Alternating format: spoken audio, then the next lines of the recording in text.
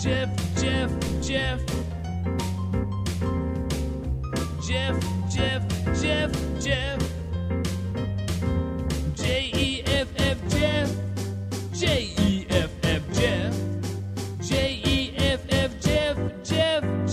Jeff Stein's our national and presidential expert, noted author. You'll find his books over at Next Chapter Books. A great read, by the way. Thinking of early holiday gifts, go get those. Also, totallyiowa.com, the Iowa Business Report, the Iowa Politics Report comes to us from KXEL, Cedar Falls, Waterloo. Where are you ramping up for Panther football season? Is that what we're getting into? No, we don't care anymore. We don't do the games, so we don't care. Oh, nice Iowa pride there, buddy. Okay, here's the thing. Do you work if you don't get paid? Well, actually, it's radio, perhaps, so that's a redundant question. You're a bad example, come to think of it. No, I mean, the bottom line, and we've said it publicly, they lowballed us, and we said, go play somewhere else. Oh. So literally, we don't care anymore. Okay. Well, how's that? By the way, your home for Panther football this year is AM. No, not really. Actually, no, it's not. If you could make a dime off of that, you go right ahead. Wow, that's a shot too. That's nicely done.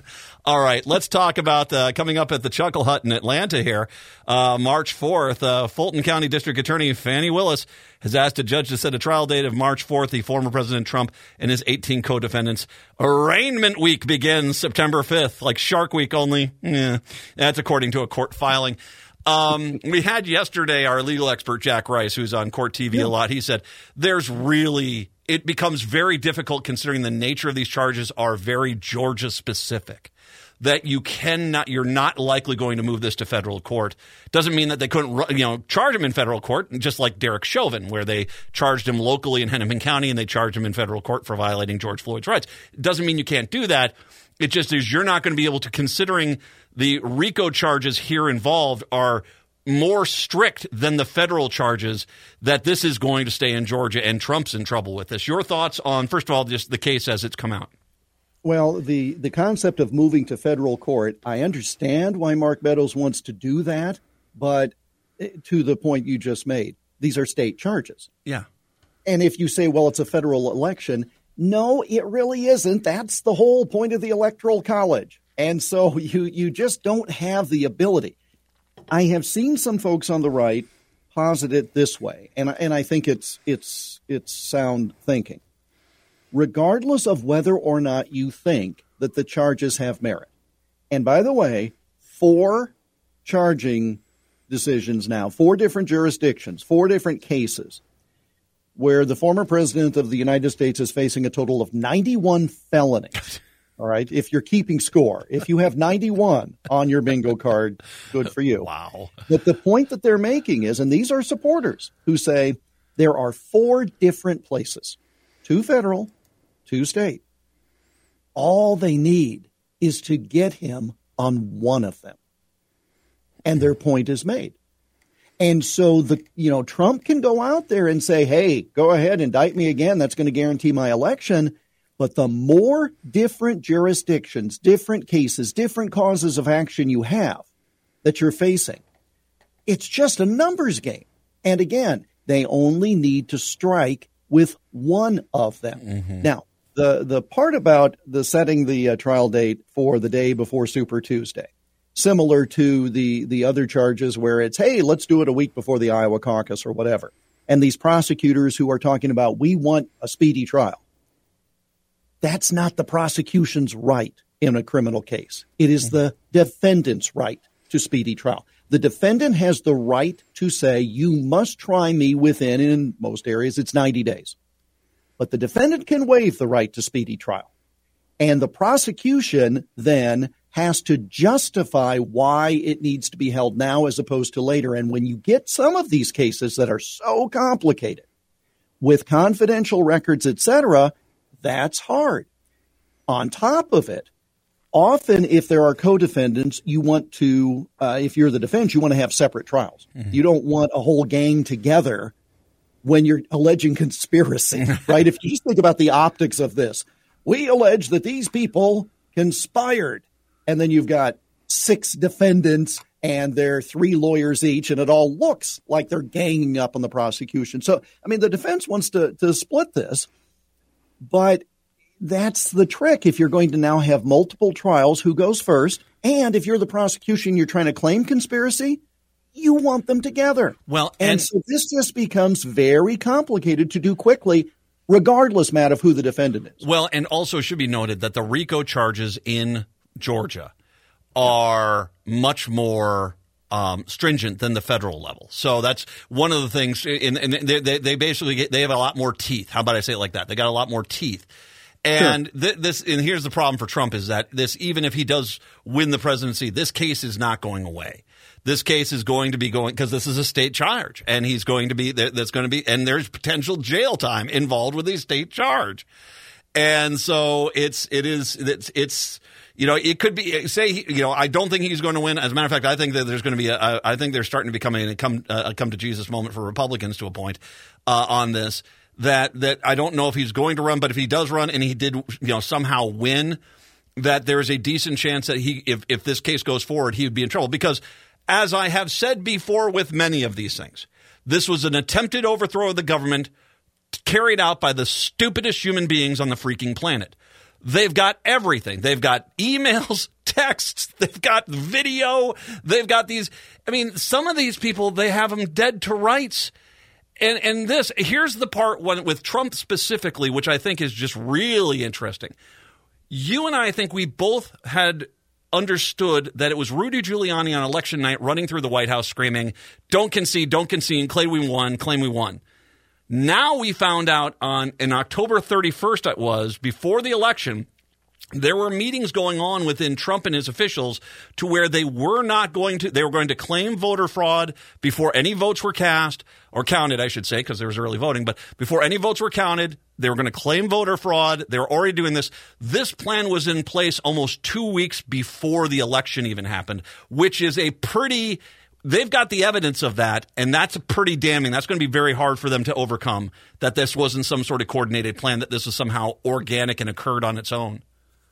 Well, you certainly can't claim that it's organic. You've got too many people involved, just at the very base of it. I mean, let's assume it all sprung organically on election night. And again, I'm just saying for the sake of conversation, there's too many people involved. Yeah. Now, the thing that I find interesting, here's a danger. Okay, before you start making popcorn and getting ready to watch TV. Oh no, I've got popcorn. I've been buckets, man, buckets. The thing is, you have to be careful not to overcharge. And that's one of the things that, again, the Trump public opinion stance is piling on. You got to be careful. Now, in a case where you've got the conspiracy and you have, 18 other defendants, I lost track. I mean, you can field a football team with fewer individuals than are in this criminal indictment, all right, with some despair. You charge that many people hoping somebody rolls, right? There are a couple of these people. I mean, we talked about this before. All right, here's the documents case. You charge the valet. Why? He's nothing. He's following orders. I mean, he's probably a very fine, God-fearing human being. But I'm just saying, stashing documents. Fantastic. I mean, you can't find better.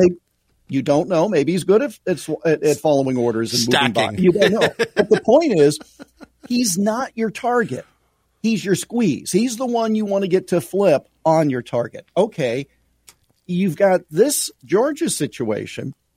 You got all of these different people, including lawyers, who are saying, whoops, we've now crossed a line here perhaps, and I got to get out of this to save my own hide. Yeah. Because some of them are blindly loyal and others are blindly loyal to themselves and don't look good in either black and white stripes or orange. Take your pick.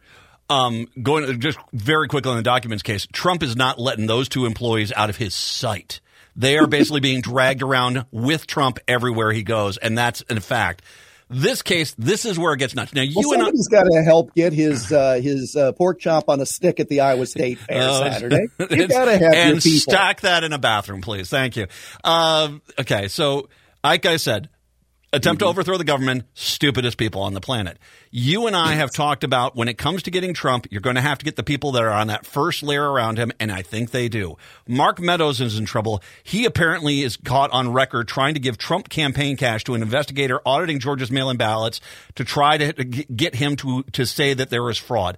Now, if you have the White House chief of staff at that point during the campaign, actually taking Trump campaign cash. I mean, this makes Nixon look like nothing.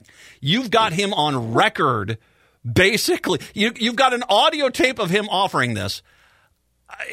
Someone's going to flip, because if you've read through some of these charges here, there is a lot of teeth here, and that these people, this is not overreach, especially when you look at the surrounding people. It might be a little bit in your mind for Trump, but the reality is this is what RICO cases are. You find the people who are truly guilty, and then you get them to roll, and I'm going to guarantee you some of these guys are going to roll.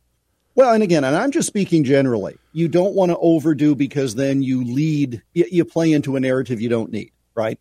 Now, Meadows is the interesting one, because he's saying pretty quickly to the January 6th grand jury, didn't he? I mean, he's providing, here's my phone, here's everything. By the way, isn't that an interesting conundrum, a dichotomy here?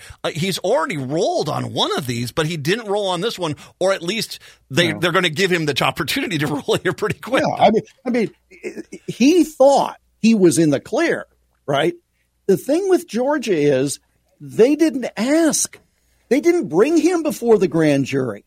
See, in the D.C. situation, they brought him in. It's part of the investigation. And Georgia's like, you know what? We don't need to hear from any of you. We don't need to make any deals of any kind. I mean, that's normally what it would be, right? All right, Mr. McNeil, you testify before the grand jury and don't plead the fifth. We'll give you immunity. Therefore, the Fifth Amendment against self-incrimination is off the table. The folks in Georgia are like, we don't really care. We'll just charge everybody. And so that's what's interesting. You've got these co-conspirators, unindicted co-conspirators in the January 6th situation. They didn't get that benefit in state court in Georgia. Here's another thing about state court. We've talked about, can you pardon, can you not pardon? There are now some on the far right who are floating that, well, you don't understand the Constitution correctly, because the president does have the power to pardon in a state court situation. Now, I have never heard that before, and it's going to be real interesting to see them play it out, okay? Because the problem is so many of these people who make these comments, and it's very much like if you buy into this whole election overthrow government thing, they were talking about, well, we've got all of this evidence, and we'll prove it in court that there was fraud. Got all of these people across the country excited. Oh, maybe our guy can win. Mm-hmm. What happened? Mike Lindell syndrome. Anything. Yeah. Well, was anything overturned at all? No. And poor Lindell looks like the guy who got duped by so many of these, because they just kept stoking the flame. So the problem is when you've got these commentators saying, well, I believe that the president can pardon himself in state court after a conviction, you're going to get people improperly all fired up about something or expecting something, and it's not going to come true regardless. I think that is a pipe dream. It's pretty clear he can't pardon himself, and he can't pardon anything else. That's why whoever his VP candidate is going to be, it's going to be someone who's clearly got the commanding order that you're going to pardon me as soon as I get out of here. But this is the thing. This is what it comes down to. Says who? All right. In other words, okay, Nixon probably presumed Ford would pardon him, but we've never seen any evidence that it was a deal. And again, that was a much different time 50 years ago. All right. So let's say the corrupt, disgraced President McNeil. Yeah, of course. You'll see where this is going. While if he goes to Vice President Brett Johnson and says, okay, it's really hot. You've always wanted the job. You always wanted to host your own show. I'm going to abdicate, and you promise to pardon me. And Vice President Brett Johnson says, well, sure, of course I'll do that. There's no obligation to do that. Well, so President McNeil, the corrupt President McNeil, leaves office thinking, I'm waiting for my pardon, and he goes out to the driveway, to the mailbox at San Clemente, just to make the point even stronger, every day. No pardon arrives. What are you going to do about it? Nothing. Well, but you do also have two, particularly Carrie Lake and Marjorie Taylor Greene, basically campaigning, saying, "I'll pardon you in a heartbeat," or at least alluding to that. The whole field says that. Ron DeSantis but they says want that. they'll want to win an election on their own, so they don't want to turn off their base. That's what I'm saying. Well, you can't trust anybody. You can't trust these people. Brett Johnson's not going to pardon you. God, Brett! My God, Brett! No, he'll look for more charges. Well, you would be calling for me to be hung like Donald Trump did. I know a guy. So speaking of Marion and the professor, there are some people in this that I find interesting, because this Reverend Stephen Cliffgard Lee, the pastor, I'm like, okay, what in the world is this? Why was he included? Apparently, Ruby Friedman was a poll worker in Georgia. She was one of them that was harassed. She called the police on him. He says to the police, "I'm a pastor. I'm working with some folks who are trying to help Ruby out and also get some truth what's going on." Lee tells the officer. Freeman calls to report him knocking on her door and later parking his car in the driveway. Lee admits he had knocked on Freeman's door, told officers he was prior law enforcement. He was trying to offer pro bono service to her, and that she turned him down. The indictment alleges the incident was part of an effort involving Willie Lewis Ford III, the head of the Black Voices for Trump, and publicist Trevani Crudy, a publicist for rapper previously known as Kanye West, to encourage Freeman to attest to evidence of fraud in Georgia. They actually have the one person under Cootie met with Freeman on January 4th, 2021, threatened her with jail time unless she provided evidence of election fraud. And by the way, that entire encounter was on video. So it's, like I said, an attempted overthrow conducted by the stupidest people on the planet. They were all recorded with their crimes. Yeah, as a defense attorney in my younger days, there are times you go in. This is the best example. I would have a client come in, be charged with operating while intoxicated, probably called DWI, driving while intoxicated in your jurisdiction. And they'd say, I had one beer and plenty of peanuts, and so there's no way I was drunk. And I'm thinking, all right, we got one. And then you go to the police department and they show you the videotape of the arrest.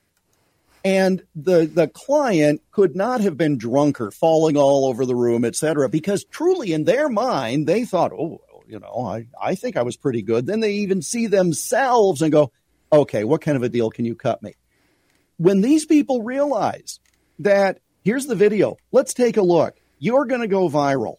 Now, let's talk about a deal. That's how this is going to play out, don't you think? Well, and it's a matter of the prosecution saying, I'm going to make very few deals. I'm only going to make as many as I need to.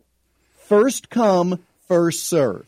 And if you think you can stall and then at the end there's going to be a good deal waiting, not necessarily going to pull it right off the table. It's going to be Shark Tank.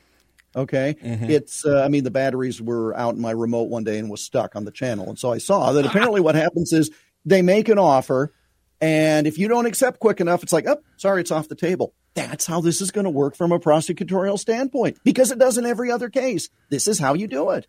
We'll take a break. When we come on back, I want to elaborate a little bit more on there, because it's time for you and I to do a little fun game. Who's flipping first? We'll play that. Looking at the lineup here, who's going to be the canary in the room, chatting about everything that they did. Jeff Stein joining us right now. 952-946-6205. 952-946-6205. It's the Matt McNeil Show on AM 950. I had a premonition that we fell into a rhythm where the music don't stop for life. AM 950, the progressive voice of Minnesota, the Matt McNeil Show. 952-946-6205. Jeff Stein joining us right now. So, Jeff, it's time to play our favorite game. We get to pick who of this crew of 18 is going to be. And by the way, we should mention there are people who are not part of this yet who could end up being part of this. We don't know that for sure. But we have a long list here. Giuliani, John Eastman, Cheesebro, Ellis, Sidney Powell, Mark Meadows, Jeffrey Clark, Ray Smith. You have the Republican Party chair, David Schaefer from Georgia. Yeah, you've got the people accused of pressuring the poll workers. You have the woman that brought the people into that one county office to basically steal all the equipment from the computers. By the way, this is we were playing a kind of a game show, right? Do you want some music for this? Sure, go for it. There you go. Wow. Yeah. There you go. I'll say that bag of Ricola cost $12. Oh no, I'm off the cliff. Would you like this match game? Yes. Because that's sort of what we're doing. We're matching the criminal and the punishment. Okay, go ahead. I'm sorry. Mad Mary's so swollen. How swollen is she? Well, never mind. I'm not even going to do that. That's the play at home version. It's just you need a safe word. Okay. So. All right, your call. I think there are a lot of people here who are going to need safe words pretty soon. Don't you think? Yeah. Well, hey, I don't discriminate on any level here. I'm all for it. No. We all can have safe words. Jeff, who do you think of this crew? Is it Meadows? I think Meadows is one of my top 2 picks to flip. Do you think? Who do you feel is going to be there? We're playing who's going to be voted most likely to flip. Oh yeah, it's Meadows. Meadows in a heartbeat because he gave everything and then some to the grand jury in D.C., all right? Then he comes to Georgia and it's like, wait a minute, I'm getting caught up in this. I'm going to try to move it to federal court. What he's doing is saying, I'm going to fight you on this. And then when his lawyers contact the prosecution and the prosecution says, what are you doing? You can't do this. They're going to say, well, now that you've called us, let's have a conversation. I think he's going to show up in his Atlanta Braves hat, and he's going to just sing like a canary. I don't think there's any doubt about it. All right, so here's my dark horse pick on who flips, because if you look at 13, Trump's got 13 counts against him. Giuliani's got 13. Ray Smith, the Trump campaign attorney's got 12. The next highest in that group is Kathy Latham. She's the fake GOP elector tied to the Coffee County breach. She's on camera. After she said, I had nothing to do with it, then came forward the video evidence of her indeed actually opening the door for them. She's got 11 charges against him. That's some teeth. She could be going to jail for a long time. My guess is that if she hasn't already called them, that she's going to be calling them pretty quick. My dark horse is Jenna Wade. Okay. He was the high-profile Trump attorney who, just got all full of herself on this. And all of these tweets, now that she's involved, she's trying to do Jenna Ellis, not Jenna Wade, Jenna Ellis, right? Jenna Ellis. I even had it on the screen and then I clicked out of it. Yeah, Jenna Ellis, the attorney, who now, fancies herself a podcast star and has done a crowdsource, fund my defense fund kind of thing. I think she's scared to death. And I would say Ms. Ellis is my dark horse, simply because it leads you to another place. Well, she was the person standing behind leaky Giuliani. Yeah, she does. She's going to have some value there. So yeah, I've zero doubt some of these guys are going to be flipping quick. And I wouldn't even be surprised if Trump says, I'll throw all the rest of them under the bus if you let me go. So they'll be flipping quicker than a pork chop on a stick at the Iowa State Fair. Nicely done. Jeff Stein, listen to them again this weekend. Hour 2, that's coming up next.